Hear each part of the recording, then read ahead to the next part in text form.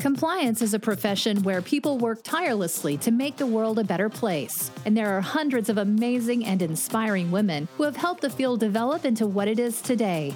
Great Women in Compliance is part of the Compliance Podcast Network, so join Mary Shirley and Lisa Fine as they talk with women in compliance who are making a difference. Welcome to the Great Women in Compliance podcast with Lisa Fine and Mary Shirley. I'm Mary Shirley, and today I'm pleased to bring back something that we haven't had in a little while. Yes, our two-part series feature. And we've got Sonia Zeledon from Hershey Chocolate with us today. And she will start us off with episode 1. And we hope that you'll join us next time for episode 2. So keep your eyes peeled for that one. So I'd love to welcome you today, Sonia. Please, will you tell us a little bit about your background? Yes, thank you, Mary. Thank you so much for inviting me to your podcast. I have been a listener for some time, and I've been following you guys. So I'm very, very honored that you have invited me to have a chat with you. So thank you so much. Thank you. My name is Sonia Zeledon, and at the moment, I run the compliance and privacy programs at the Hershey Company. So I've been at this since October of 2019, so not that very long, and right before the pandemic. So I've been really, really busy. So I have been, developing and putting and building from what they had, both the compliance and privacy programs here at Hershey. And to ensure from the compliance perspective that we're meeting our DOJ and SEC standards and guidelines. And then from the privacy side, that we are complying with all the new privacy laws that are coming on, like the CCPA and the GDPR and all the other privacy regulations around the world where we have offices and facilities. So both programs, I have to think about them from a strategic mind frame and trying to, how to merge them and ensure that we are doing the best that we can as a company.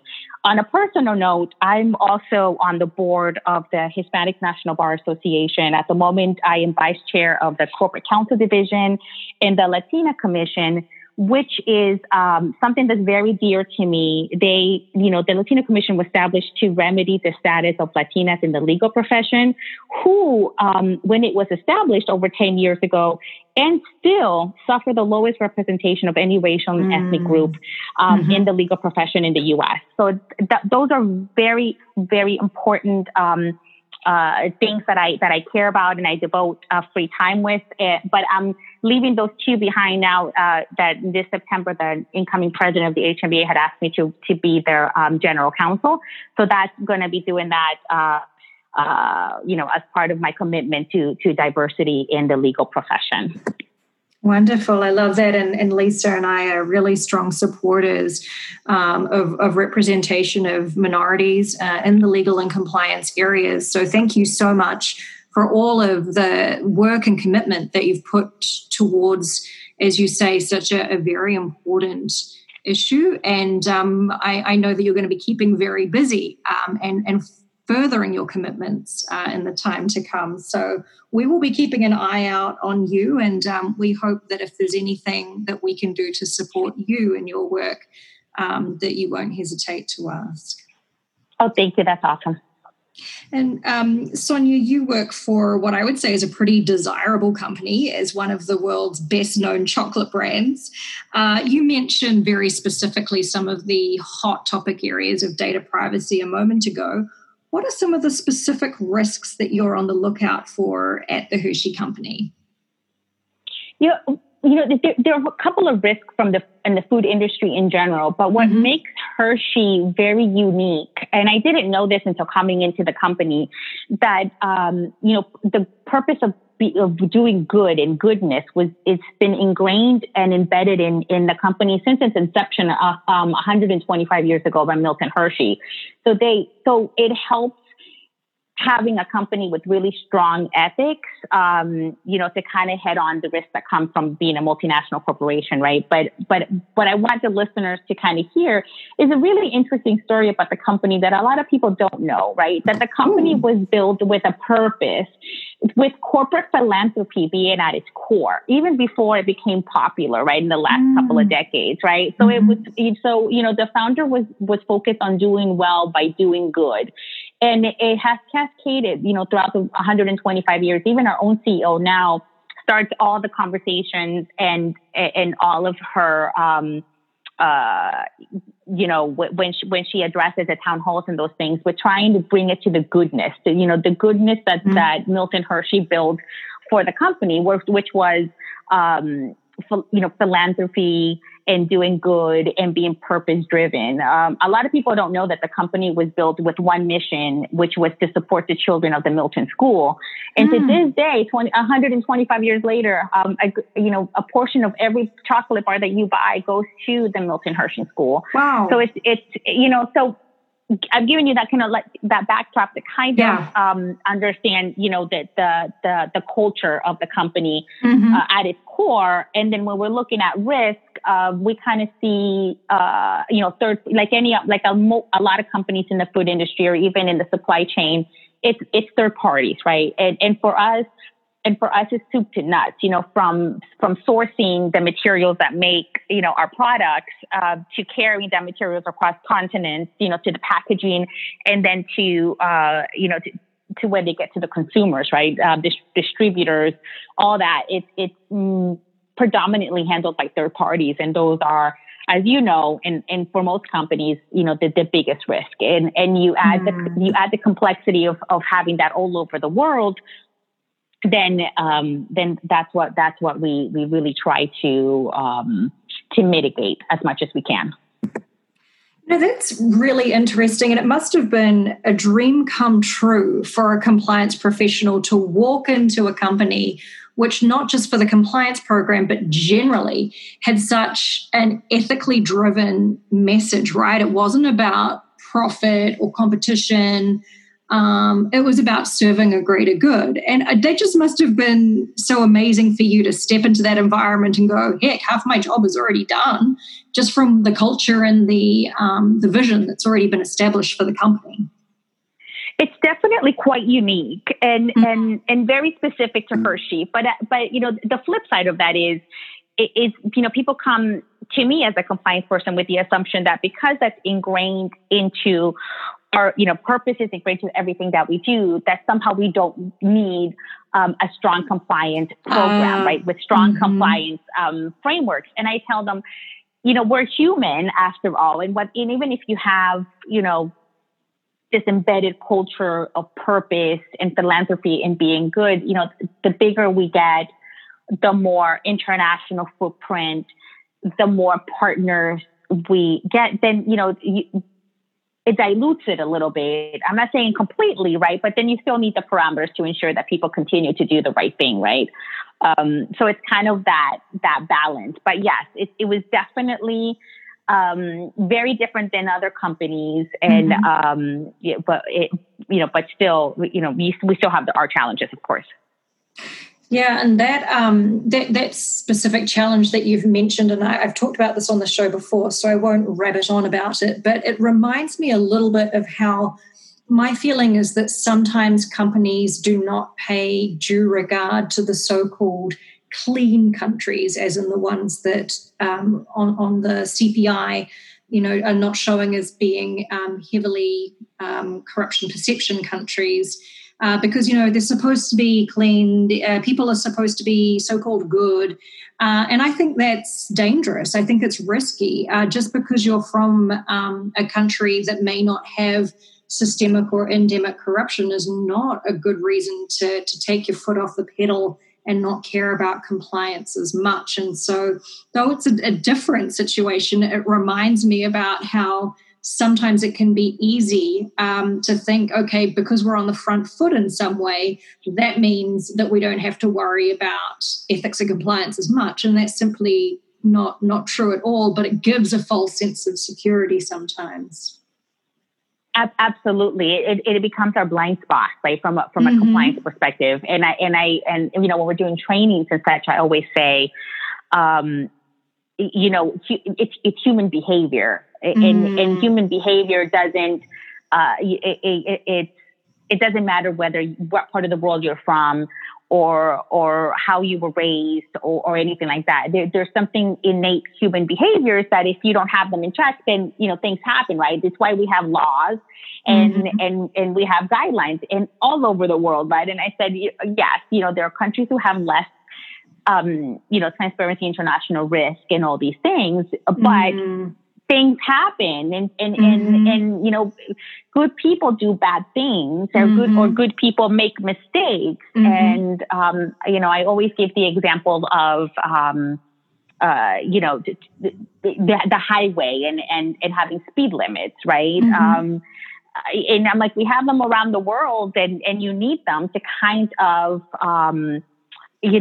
sort of keep track of situations. The same with compliance, right? You're getting guardrails to ensure that you are doing the right thing, but it doesn't matter, where you are around the world. And then I also point them to the newspaper, right? In the news, I'm like, look, right, in countries that you would think are less corrupt, however we define it, there's still scandals and things still happen. And I get a lot from U.S. employees, and I always say, well, have you looked at what's happened in Baltimore the last couple of years? And I always say, X city, white city, right? There's no particular one. Everyone has issue, right? There's always, allegation of corruption here or scandal here or it doesn't matter. It's we're all human and the risks and mistakes are always there regardless. But I do agree with you. I always think those indexes are great, but it gives a false sense of security in those regions that have low corruption index. Totally. And you shared with us as part of your introduction that you cover both compliance and data privacy in your role. How are you seeing those two subject matter areas intersecting, and what proportion of your time do you think you dedicate to each area? I guess it depends on the day-to-day, right? But, lately, or at least the last couple of months, privacy had taken a little bit of a bigger role just because of what was going on because of the pandemic. But typically, since both programs have to be built at the same time and both are having to be built during the period that there's a lot of regulation and governmental scrutiny, I try to focus on both of them as equally as I can, depending on the situation. But they intersect because privacy is still also compliance, right? Privacy compliance, right? Complying with the California Consumer Privacy Act and the GDPR and biometric laws in Illinois or whatever, right? And how we have to ensure that that we comply with them internally, and then externally our vendors and third parties and anything that touches Hershey complies with those laws as well. Same with compliance, right? We have to look from an internal inward perspective and then outward with our supplier code of conduct and all these other things. And where they intersect is on the third party due diligence, right? Because we have to conduct third party due diligence from both a compliance perspective and a cybersecurity data privacy perspective. And that's the one place I just think really quickly where we're looking at it from the same lens, right? To ensure that our third parties are complying and abiding by our guidelines, and that from a compliance perspective, and then from a privacy and cybersecurity perspective, that because they are touching our data and our consumer and our customers' data. Same thing with compliance, right? They're acting on behalf of us. So the mechanics of the due diligence is the same, even though we're looking at it from different vantage points. But that's where I see them intersecting a lot. Another point during now these new normal, that pandemic where they've intersected, has been how we deal with COVID related issues. So we have been an essential business. And practically all over the world, with the exception of a few places. But there was a mandate even in the United States in certain states where we couldn't close, and our facilities had to remain open. it's not necessarily our corporate spaces, but, where we make our product. And there, compliance and privacy were right at the forefront, either responding to concerns from our workforce, right? Who, there's no secret. A lot of companies were getting a lot of the COVID-related concerns through the hotline, and then having to work in partnership with our labor and employment, health and safety, facilities, and all that to respond to how we were going to deal with, all the pandemic, trying to ensure that we're safe and build processes. What is compliance really great at? Building processes and procedures. And so I think, in other companies that are like us, in some of my colleagues and friends, we've been exchanging a lot of war stories. It's been the same. They look to compliance to build processes because we know how to do them, right? We build processes to ensure that we comply with things. So, from, how do we ensure that, that everyone is safe? How do we build protocols to that comply with OSHA and all these other things? How do we ensure that we're not intruding in someone's privacy right or health direct, all that kind of stuff. And so they brought in compliance to build those processes, to help build the policies, to kind of build those frameworks, like on the fly, like immediately as we were dealing with the pandemic, because we never closed. We didn't have the luxury to remain closed and then build these on us, while we were waiting for the states to reopen. This was happening in real time. So the privacy side, since I did both, I felt like it was all in one, is to ensuring that as we're building these processes and procedures, that we were looking at also from the lens of privacy, right? Meaning, as we're building these, are we complying with the data privacy laws in place? Are we ensuring that we're not violating anything as we are collecting, if whatever it is that we were collecting or asking for or building? And that, data retention, cybersecurity, then the work from home and building those processes and procedures and working to do that. So at least in these particular times, in my mind, privacy and compliance go hand in hand, but it may just be that I walked into it during a period, in our world, not even our country, where these two kind of really were really paramount and important during the pandemic period. Yeah, I think that there is a big case to be made that the two do go hand in hand, and I don't think there is any one dominant way of either treating compliance and privacy as one function versus two separate functions, or privacy under a different area. I saw a benchmarking survey a few years ago, and the spread was really interesting. So some companies had compliance and privacy as part of the compliance function. Others had data privacy under a different area, such as legal or an information security department, and there was no one standout, so-called way to do it.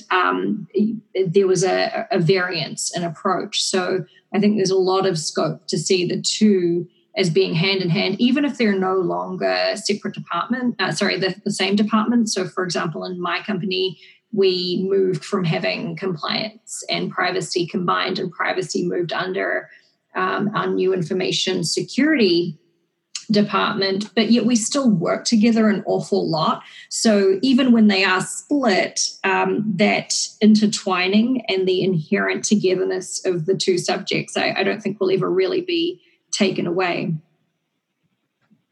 Yeah, and funny enough, on my first I thought, or some people would ask me, is this particular to a U.S. company because privacy is not at the forefront, right? And to have compliance and privacy. But at my previous company, which was a non-U.S. Finnish European company, where privacy is they view it very differently. I think from a U.S. perspective, privacy was under compliance, was with compliance. So I had a lot of touch points with privacy even before coming here, because it was part of compliance, and we worked really closely in building privacy to comply with the GDPR, a couple of years ago.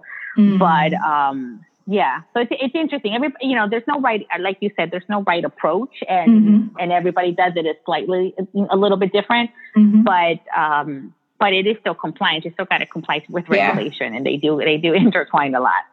Totally. You mentioned that Hershey's is just about everywhere, and I think maybe now you can even buy the chocolate in New Zealand. Certainly when I was growing up, you couldn't, and it was a big deal for me when I was an 8-year-old, and my little brother and I and mum and dad went to the United States to visit family friends who lived in Pennsylvania, and we went to the Hershey factory for the tour, and it was my very first time being exposed to Hershey's Kisses, and very memorable. I think now your chocolates are sold in New Zealand. But with that huge international footprint, you are very fortunate to have an international portfolio and really strong international experience. So will you share with us, how does your approach differ when working with the United States business versus, I'm not sure I love this term, but I hear it quite a lot, rest of world. How does your approach differ between the two major geographies? They don't, and I don't think they should necessarily, right? And it goes back to what we were discussing earlier, that I think human behavior is human behavior no matter where in the world you are.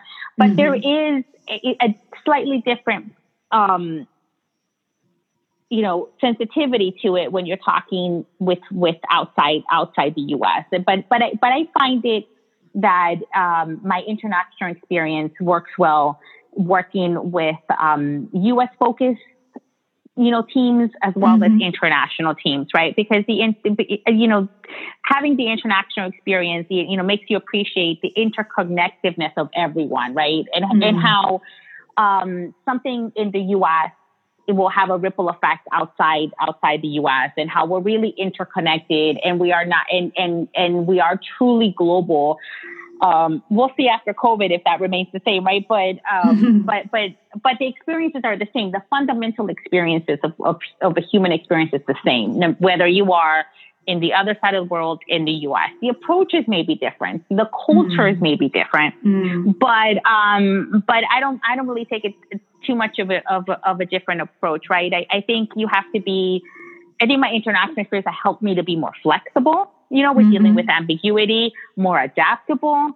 And U.S. is with the exception of certain places around the U.S., there are people from all over the world. And if you're walking into corporate America, you're more likely than not to meet people who have very different experiences from you, who have very different points of view.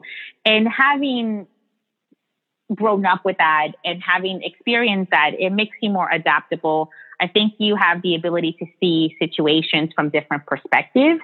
I think it also gives you more empathy and helps you to be a better communicator, because you have been in diverse environments and can tailor communications to certain audiences, especially in compliance, right? Because you get to be more adaptable. But I try to view U.S. and international kind of the same, with those kind of that sense of adaptability, of tailoring communications to your audience, and to appreciate the differences that people bring. So it's no secret that I have long been a fan of the Hershey Company's Code of Conduct. And incidentally, I saw a copy of the 2009 version recently and noted that it's been through a significant process of evolution since then. I think it's been revised at least twice since 2009, which is best practice. And little spoiler alert, dear listener, we are going to do a deep dive on revamping your code of conduct as part of our fall I should say autumn for the rest of Worlders out there, episode in our cluster in Q3. So keep an eye out for that. Sonia, what are some of the things that struck you upon arrival at the Hershey Company that they seem to be really best in class on? Yeah, like I mentioned when we start having the conversation, is the goodness, in the desire and commitment to do good. I was starting doing the onboarding discussions with folks and having to discuss the compliance function and all that. There was no convincing. There's no need to advocate or convince the fact that we needed a compliance and that we needed to act ethically and that we needed to push that down, because it's very integral and part of the Hershey culture, right? The doing good, that being good to the community, being good to your neighbor, doing the best for your customer, consumers, those kind of things is already part of the culture. And you can see in the code of conduct and even in our supplier code of conduct that language is embedded in every piece of document that we push out, right? So that commitment is definitely from the top down at all levels. Yeah, that's a great one. That's really hard to beat. So yeah. That was a great answer. I think you're very lucky to be in such a company that really puts you on the front foot from a compliance perspective. So I would agree that is an excellent feature. And that's all that we've got time for today, everyone. So, Sonia, thank you so much for joining us, and we look forward to bringing you back on to complete your 2-part series shortly. Thank you. Thanks for joining us for this episode of Great Women in Compliance. We hope you'll join us in honoring the great women in the compliance field by subscribing to this podcast and leaving a review.